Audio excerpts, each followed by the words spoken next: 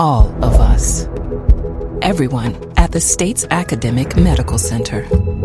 All working together to deliver complete care now and for generations to come.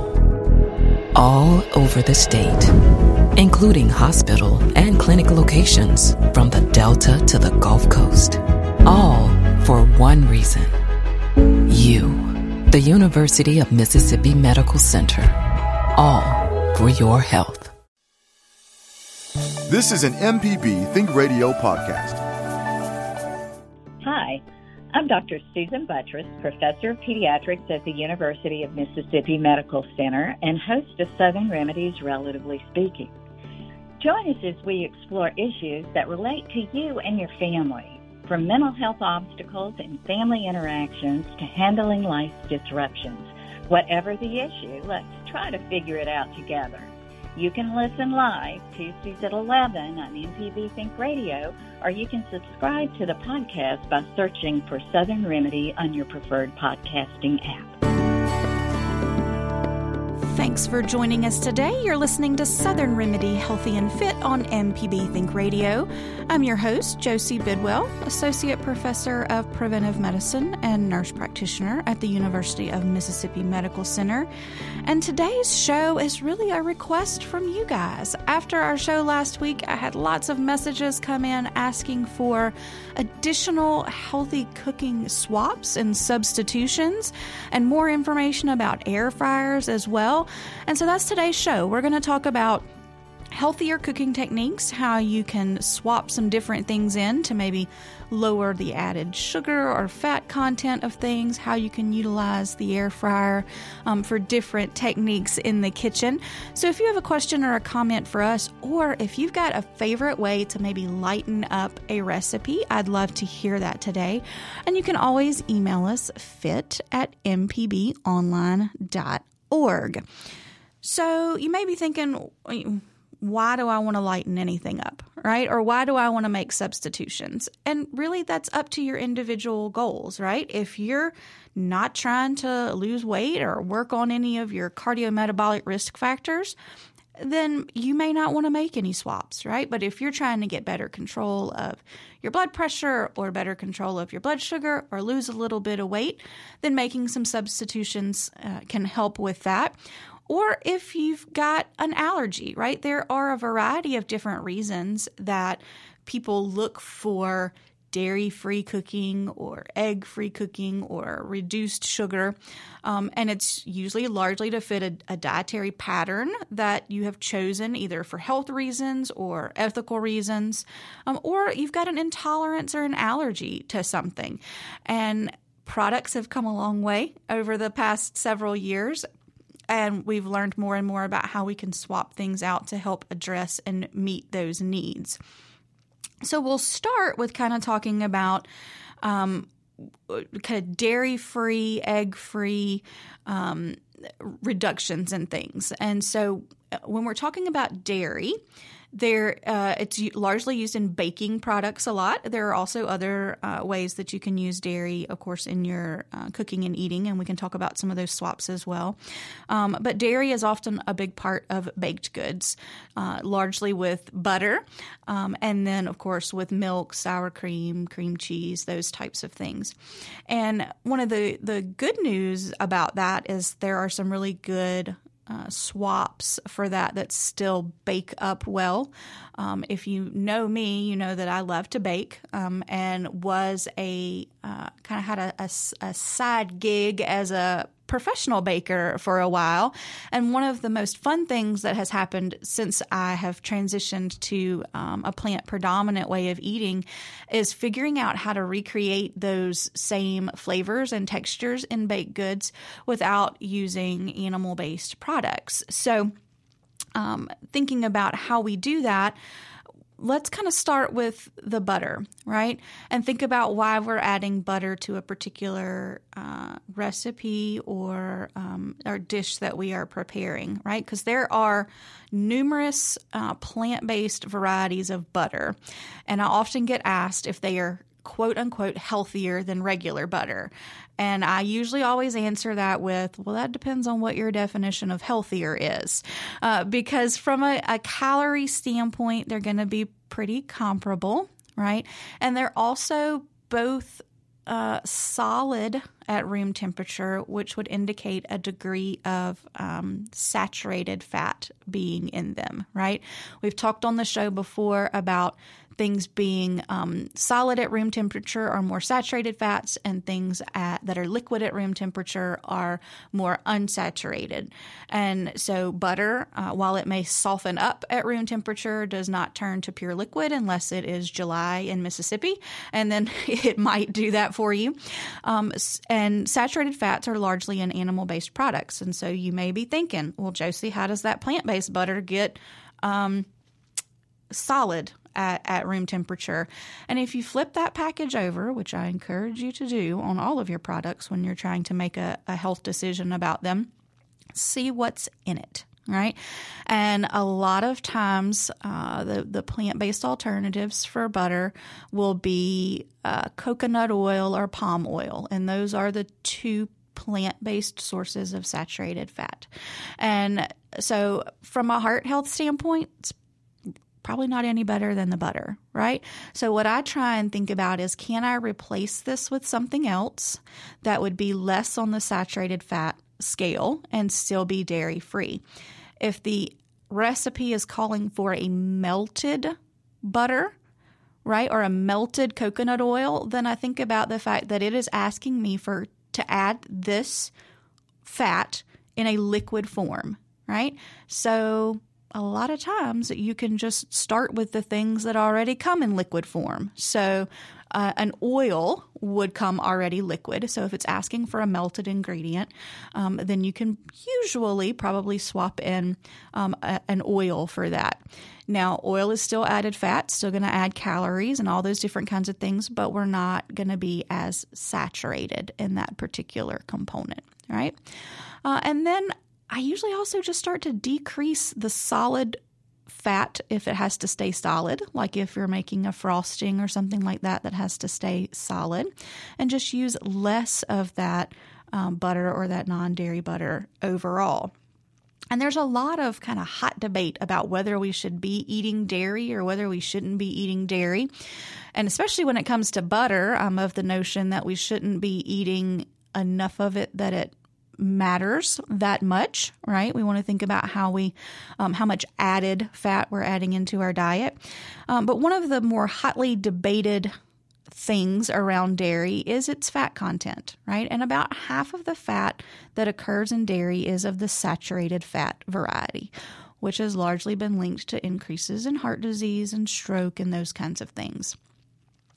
And then there's the debate about whether we should just do non-fat or low-fat dairy, or whether we should do full-fat dairy, and all of those different kinds of things. And again, it all boils down to what your goal is and what you're looking at. In terms of bone health, dairy can be a great source of calcium. It can actually, in terms of heart health, can actually show some benefit to folks as well.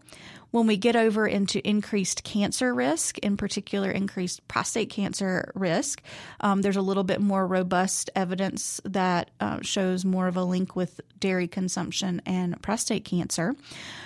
So if you're looking for ways to back down on dairy, right, if you really enjoy regular milk on your cereal, then think about how you might reduce dairy in some of your other products. And when it comes to cooking, soy milk is my preference and my choice for cooking because it stands up to the heat very well.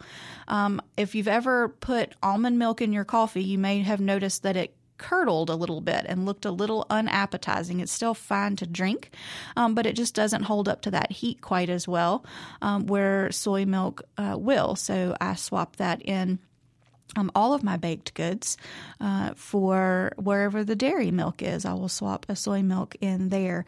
And what if your recipe calls for buttermilk, right? Is there a plant-based alternative for the buttermilk, right? Well, even when I ate dairy, I did not make a habit of keeping buttermilk in the house. Now, that's different than my grandmother. She always had buttermilk in the house because she was always making cornbread, and it was delicious cornbread. But I don't traditionally do that very much, so I never had that.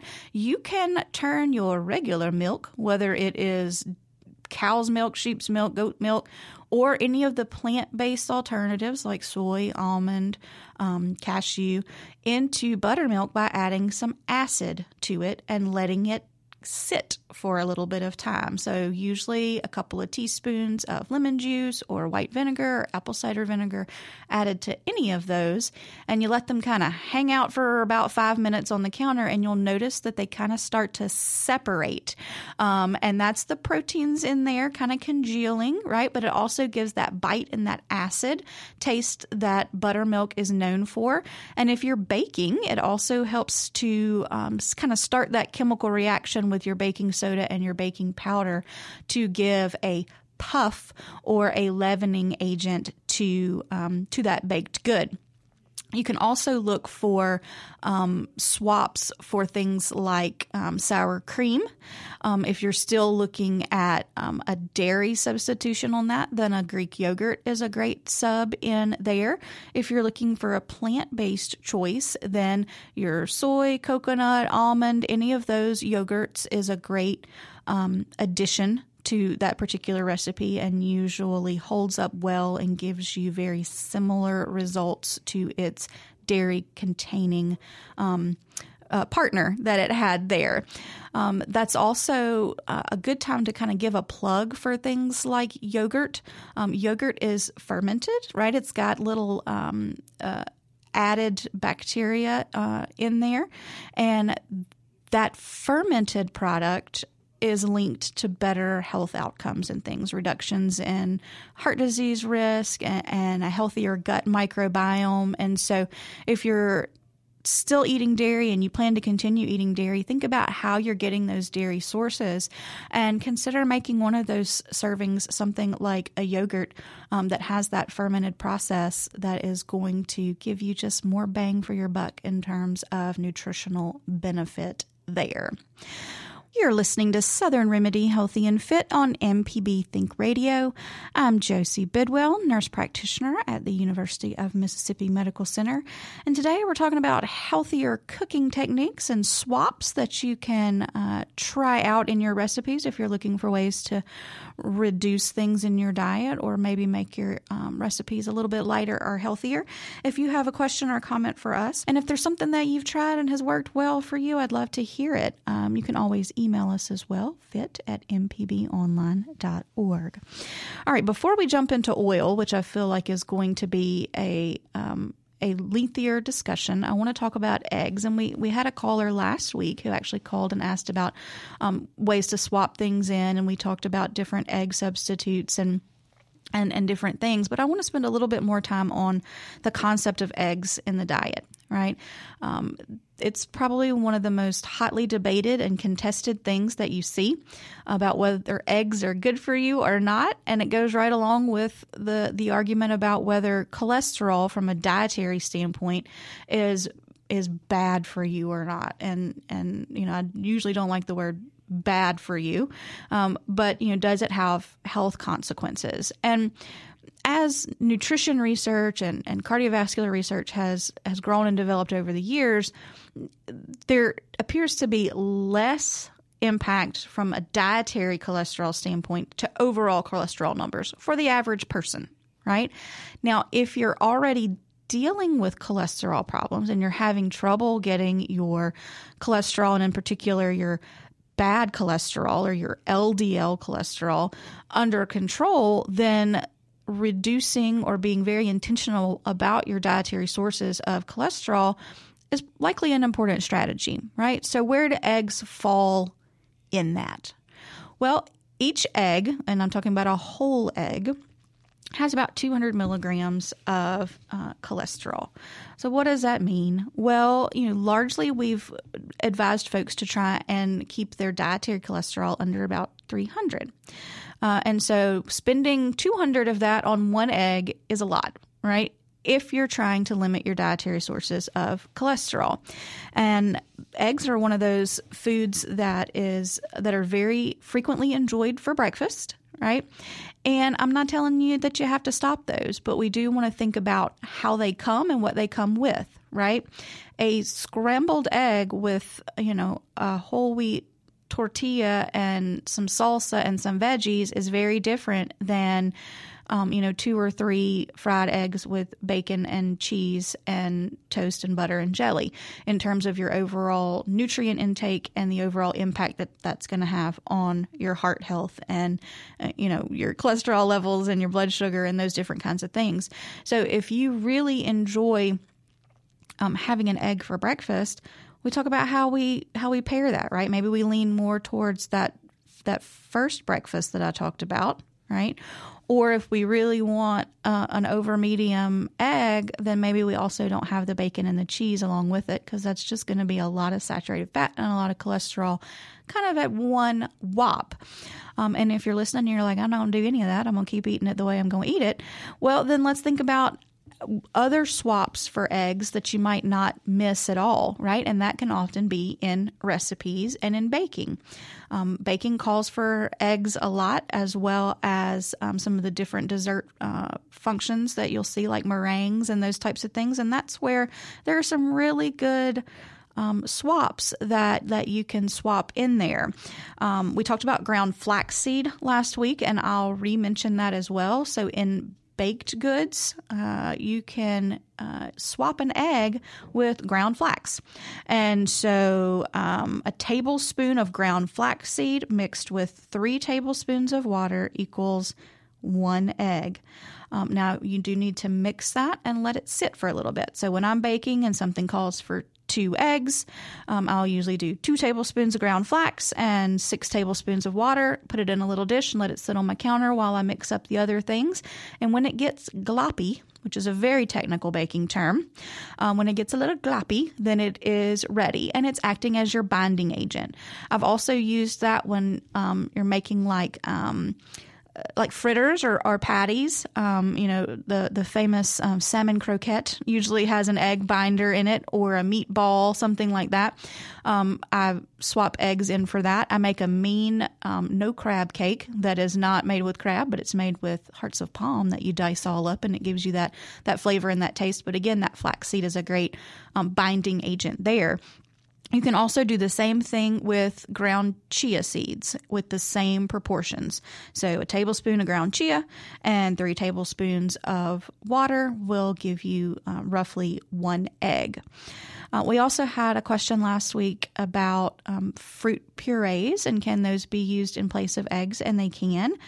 You can use applesauce. I do recommend unflavored and unsweetened applesauce when you're swapping those in to your recipes, because a lot of them do have added sugar in there, and then you're not in control of how much sweetness you add. Right? So if all you have is sweetened applesauce and you use it, you may want to think about reducing your other added sweetener that you have, because you may just not need as much.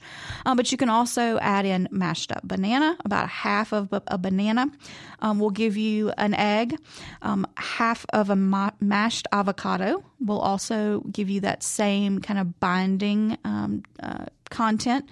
As well as back to that applesauce, it was 1/4 cup. I don't think I mentioned that is what you sub out for an egg there. And then what if you just need an egg white, like if you're making a meringue? And we mentioned it last week, and I did get a comment through Facebook. Somebody was like, really? The liquid off a can of chickpeas? And yes, I did not make it up. It is a term called aquafaba, and it works beautifully for whipping into wherever you would whip an egg white. So I made plant-based Mississippi mud brownies for a potluck where I did black bean brownies. And then the traditional kind of marshmallow fluff that you would have on top of or swirled into Mississippi mud brownies. Marshmallows are made usually from whipped egg whites with lots of sugar or syrup folded into them. So I used aquafaba to do that, and nobody knew. And I actually wound up calling them two bean brownies because they were made with black beans, and then the marshmallow was made with the liquid from a chickpea. And so there are varieties of ways that you can do that and sub that out. Anytime I crack open a can of chickpeas, I actually just drain the liquid off and I put it in a mason jar and stick it in the fridge, and it will last in there for a couple of days. And I use that anywhere that I would normally use an egg white in terms of whipping and adding to things. You can make lovely mousses that way by whipping that and folding it into melted chocolate, that type of stuff. So it's a wonderful dessert replacer there. So again, thinking about where you spend your calories and spend your fat calories and those types of things, there are ways that you can lessen up your baked items to still be able to enjoy that way you traditionally like your egg. I will also give a plug for tofu right now, which is often a heated topic. People either love tofu, they hate tofu, or they're scared of tofu. They're like, what the heck is tofu? And it is a soybean product, but when you crumble it up, it makes a great substitution for like scrambled eggs, especially if you're putting it in a burrito or a wrap and adding other yummy things in there. You just press that tofu to get some of that extra water out, crumble it up, and then spice it up with however you would like to spice it. My favorites are black pepper and garlic and a little bit of turmeric, which gives it that yellow color, so that you can so that it has a similar appearance to scrambled eggs. And then also, if you're really, really trying to replicate that flavor, a little pinch of what we call black salt has that egg flavor to it, that kind of sulfur flavor that will be a great addition to your breakfast scramble there. All right, we have a caller on the line, so we'll hop over to Flowwood and say good morning to Chris. How can we help you? Hi, I was hearing about your two-bean brownie. Yes. I was trying to find out what sweetener did you use? In that particular recipe, I used maple syrup as a sweetener, a little bit lower on the glycemic index than straight, table sugar. And you can actually use a little bit less of it because it's a little bit sweeter. And so it worked great in that particular recipe because it was a very loose, battered recipe. Okay, that sounds wonderful. And they sound delicious. Thank you so much. And enjoy the rest of your day. Yeah, absolutely. You as well. And thank you so much for giving me a call today. And sweeteners are an interesting topic, and we're definitely going to touch on those. I want to touch a minute on the oil again before we dive into sweeteners, and we will cover sweeteners when we come back from the break. But when we're talking about oils, I want you to keep in mind that oil-free and fat-free are not the same thing. Okay, that's an important distinction to make when you're looking at recipes and when you're trying to make swaps. That oil-free does not mean fat-free. Okay, and what do I mean by that? Well, there are added fats, right, that we add to things, and then there are naturally occurring fats, right? If you use avocado to replace some egg in your recipe, avocados are a high-fat food, right? So we are adding fat to that particular recipe. It is not refined fat, and it comes with a bunch of other stuff with it, different vitamins and minerals and fiber and those kinds of things that are beneficial for us. But when you see a recipe that is written as oil-free, that does not necessarily equate to fat-free. The same deal if you're using peanut butter in something, which is a great way to add in. It's actually how I make the crumble that I put on the top of like my apple crumble or berry crumble. And it's a no oil crumble, but it is not a fat-free crumble because I am using peanut butter in that to give that good mouthfeel, the good sticky component that we have to that, and a nice browning effect that you have with different kinds of things. So I feel like we get that messed up a lot when we're talking about cooking, and that, when we are replacing oil, we may not necessarily be replacing fat. So that's always something to keep in mind, is where the source of those fat calories are coming from. And are they an added fat or a naturally occurring fat? And we want to try and lean toward those naturally occurring fats as much as we can, because they are a better nutrient package, meaning they usually have vitamins and minerals and fiber and other things, especially if it's plant foods, you're going to come with some antioxidants that are good for inflammation and those types of things. The same can be said for sweeteners, right? There is added sugar and naturally occurring sugar, and sugar-free recipes usually don't mean no sugar. They mean no added sugar. And that's a topic that I want to explore a little bit more, and how that impacts your blood sugar. And we've been talking about ways to swap ingredients in your recipes to lighten them up a little bit, or ways to swap out things so that you can continue to enjoy the foods that you really, really love and are really hanging on to. All right, so sugar and fat, and the difference between added or naturally occurring, we talked about before the break. When it comes to oils, right, I gave you a couple of my favorite substitutions, in particular using peanut butter in my crumble topping to give that brown, crunchy topping that we have there. But what about if we're not baking? What about if we're cooking, right?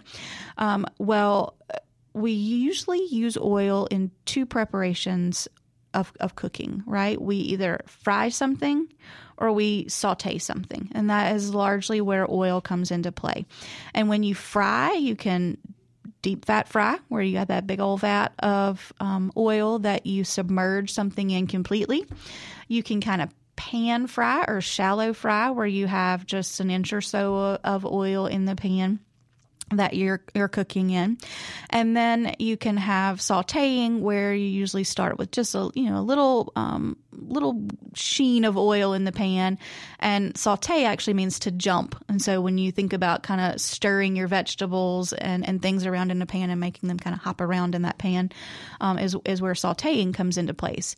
And each one of those has a reason why people do it. Largely the deep fat fry or the shallow fry is to get something crispy and crunchy on the outside.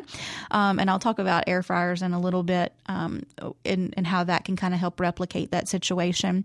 And there's not, other than the air fryer, right, there's not kind of a better substitute for that frying, right? Like you can't use water to fry in. That's boiling, okay? But you can use water for sauteing, right? And so often when I'm working with people and they ask me about oil, I'll say, well, what are you intending to use it for, right? Is it something that you're trying to brown or crisp? Is it something that you're trying to get the good taste of? Or is it just something that you're using to keep something from sticking in a pan, right? And that's a good way to kind of parcel that out. And when we're sauteing, largely what we're doing is trying to keep our food from sticking, right? So that it continues to jump and move around in the pan. And oil is a great way to do that, but if you're looking for ways to cut back on calories, right, because every tablespoon of oil, regardless of what it is 120 calories and 14 grams of fat. So you can take something that's relatively low cal and low fat and make it not so by using a fair amount of oil to saute in. So I am a big fan of water or stock sauteing, and that is a great way to get the same flavor profile from your sauteed meals without adding that extra fat. And so how does one do that? Well, you start with your pan kind of over medium heat, right? Not blistering, but over medium heat, and throw your veggies in there, right? And let them sit for a little bit. They start to get a little bit of kind of brownness around the outside of it. And then as they kind of start to, maybe right before they start to stick, just go ahead and put a couple of tablespoons of water or stock or wine if that's what you have on hand and want to enjoy. And that helps unstick it, helps to soften those vegetables. And then as that liquid starts to evaporate out, if they're not done to your likeness, you just add a little bit more in there. And in the grand scheme of things, especially if you're sauteing these vegetables to be part of a sauce or a soup or a stew or any of those kinds of things, you're not going to miss that oil right there. You're not going to miss the flavor of that. All you're going to miss out on adding those calories in there, right? Now, if you're making a salad dressing maybe, or you're drizzling something on top of a finished vegetable where you will taste that particular oil, that's where I would spend my oil calories, right? Now, there are tons of wonderful oil-free salad dressing recipes out there. I make a mean Caesar salad dressing using hummus and Dijon mustard and lemon juice and a little bit of water to make that dressing there. But if you're a fan of, an oil and vinegar dressing, then spend your oil there and not on sautéing things. Okay. If you've tried that, I would love to hear how it turned out for you there. I don't often keep boxes of stock in my my pantry or my fridge, but I do keep low sodium bouillon cubes, and so sometimes I will dissolve those and use those in recipes as well, because it's all about trying to add layers of flavor to things without necessarily adding more salt, more fat, more sugar. All right, so on to sugar. And how the difference between added sugar and sugar-free, right? If it is a baked good, right? So a pie, a cookie, a cake, it's not going to be sugar-free, right? It may be no added sugar, but it's not going to be sugar-free. Even with fruit, right? Fruit has naturally occurring sugar in it. So when we add fruit to things, it's not sugar-free. It would just be no added sugar. And I get asked a lot what my favorite kind of sugar replacers are. And we had the caller a minute ago who asked what sweetener I used in that brownie recipe, and that was maple syrup. When you're looking at what to replace things with, again, just like when we were talking about the butter replacer and whether the recipe was calling for something in solid form or whether it was melted or liquid, the same has to happen in terms of sweeteners, right? If something is calling for granulated sugar, which is your table sugar, right? It's not going to be a one-to-one swap with a liquid sweetener like maple syrup or honey, right? Doesn't mean you can't use it, but it probably means we're going to have to decrease the amount of that or increase the amount of our other dry ingredients to take into account the fact that that is a liquid sweetener there. A lot of times people ask me, well, is maple syrup or honey better for you than sugar? And again, I'm always going to ask you, what are you using it for and what are your goals, right? Glycemic index is a term that gets thrown out a lot, but in essence, it's kind of the impact that particular food item will have on or could have on your blood glucose, right? And so table sugar, traditional table sugar, has a glycemic index of about 65, which puts it kind of in the moderate range, right? And then the others, like maple syrup, is around 54, honey's around 50. So less on that, but the amount matters. Even more important than the simple glycemic index is what we call the glycemic load. And that has to take into account how much of something it is, right? So it's the glycemic index times the serving size, basically. And so if you're using more maple syrup than you would use for the table sugar, then that's not necessarily going to be better for your blood glucose. Okay? It is serving size dependent. But one of my favorite ways to sweeten things, which I think is vastly overlooked, is the humble date. Okay. And what is a date? Well, it's a wrinkly, dried fruit. Okay. And it's maybe one of those things that would never consider picking up at the grocery store. But if you have access to them and you're curious, I highly recommend them, right? Again, we're talking about a nutrient package, and table sugar is just sugar, right? That's all you're getting with it. With something like a date or any of your other fruits, a mashed banana is a great other kind of way to add sweetness to things.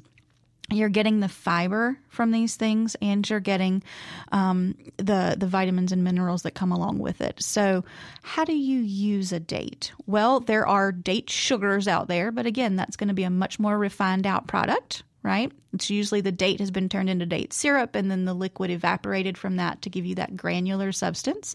And so I don't routinely pick a date sugar over a table sugar because they're pretty comparable in my book in terms of overall health, because they're an added sugar after all.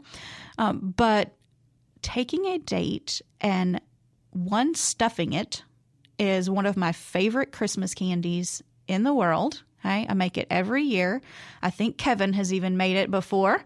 And it replicates a turtle because dates have a very sticky, gooey consistency to them that is very reminiscent of caramel. And so taking a date and making sure it is pitted, okay, that is very important. They come pitted and not pitted. And so if you get a not pitted date, make sure you take the pit out because it's going to have a hard like seed in the middle of it that will not be good. Your dentist will not be happy if you bite into that. Take that pit out and then you stuff it with whatever you want to stuff it with. My favorite is either an actual nut like a walnut or a pecan. Or you can put peanut butter on the inside of that too, or any of the nut butters that you like, and then dip it or drizzle it in a dark chocolate. And that is just a wonderful dessert. I make them up and keep them in the fridge all year round too. And it's a perfect 1 or 2 bite dessert after dinner. Kevin looks like he's getting ready to say something about those dates. Yes, I did try that recipe, Josie. They were really very good. That was the first time I've ever tried a date, and I think the fact is, as you said, it's quite a wrinkly kind of looking thing, and Yep. So I think I was afraid more of the appearance, but they were very tasty. And one little tip I'll have for dates, I've had a couple of recipes, and one time I tried to cut up the dates with a knife, and it got sticky and that sort of thing. And so the next time I found a tip was to just use some kitchen scissors. Oh, that's a good one. That's a good one. I also really like using my food processor for the dates because I'll turn it into like a caramel paste almost. There are several varieties of dates. There's medjool dates, which are the sweetest variety, but they're also the most expensive variety. So I don't buy those as often. I just buy just whatever they have on the shelf that says pitted dates because I'm not about trying to pit them all either. That I don't have time for that. And those are going to be a little drier. And so before you puree them or if you're trying to mix them into your oatmeal or that kind of stuff, soaking them in some warm water will help soften them up a whole lot. So that'll help in your blending or your chopping or whatever you're doing with those particular kinds of things. But I take those soaked dates and the water that I soaked them in, which is just usually, like a half a cup of water, and toss them in my food processor and blitz them up, and they make a thick, creamy caramel sauce. And one of my favorite ways to do it is to take a pie crust, kind of go ahead and pre-bake it a little bit, and then smear that date caramel over the top of it, and then put a thinly sliced apple on top of that and pop it back in the oven to cook the rest of the way. It's really quick, much quicker than baking a whole apple pie, and just really, really lovely and delicious. It also works well with puff pastry to be able to do that well. And so a lot of folks ask about how if a recipe calls maybe for a cup of sugar, how much date should I use for that? And again, it's going to depend on what variety of date you have there, but I usually recommend starting with about half the weight of that or half the volume of dates and taste it and see if it's sweet enough. And if it's not, then add a couple of more in there. And there's actually been some really cool research lately about the impact of dates on blood sugar and looking at people that have diabetes and what that does to their blood sugar with dates. Now, all of these studies were done in Asia, so I don't have one here in the U.S., but it did show that it really did not impact their blood sugar, and actually some folks had a lower fasting plasma glucose. So that's really interesting to think about there. Thanks for joining us today here on Southern Remedy Healthy and Fit. We've been talking about recipe swaps to kind of lighten up your recipe or replace things in your recipes altogether.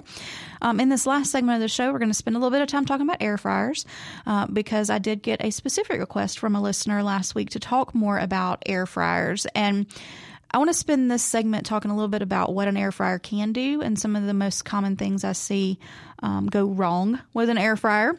The word fryer imparts the fact that you would think you could only use it to fry in, but that is not the case. You can get similar results to grilling things in the air fryer, steaming things, roasting things, and also baking in there, right? An air fryer is in essence a little convection oven, right? And so a convection oven in a traditional oven, right, the heat source is coming down from the top of the oven, especially if it's an electric oven. And so you're getting that's why things get brown on the top very quickly, but may not cook all the way through in a time frame, recommended time frame. Convection ovens, the air circulates and blows around the food. That's why convection oven cooking time is usually less than what a traditional recipe in a traditional oven would be for. And so an air fryer is just a little tiny countertop one of those, right? So anything that you could use a convection oven for, you can usually swap in for an air fryer as well. Some of the things that I see go wrong with air fryers is not getting a big enough one. Right. So they come in different sizes. And if you're an empty nester or a college student, or, you just live alone, you may think, well, I only need the small one. Right. But if you overcrowd the basket of the air fryer, things are not going to get as crispy and delicious. Okay? They're going to steam more and be more soggy. So if you're truly trying to get that crisp and that browning replacement that you would get from traditional frying, you need more space in there. So if you've got the budget for it and you've got the counter space for it, getting the bigger size is usually always the way to go there. Not seasoning the basket is also something that I see happen more. We want, just like you'd season your cast iron skillet to help kind of keep it non-stick, seasoning the basket is a good thing to do as well. And I just usually, the first time you use it, rub on a little oil on that basket and let it run for a couple minutes to kind of season that up. But don't use cooking spray like that comes in a can.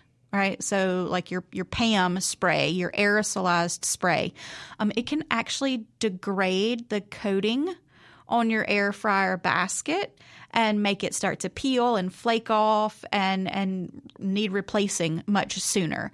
So it doesn't mean that you have to pour oil on your food. You should need much less or no oil in the air fryer. But if something is breaded, like if you're doing chicken strips in there and they're breaded and you want that breading to get brown, you are going to need a little bit of fat on the outside of that breading to help crisp it up.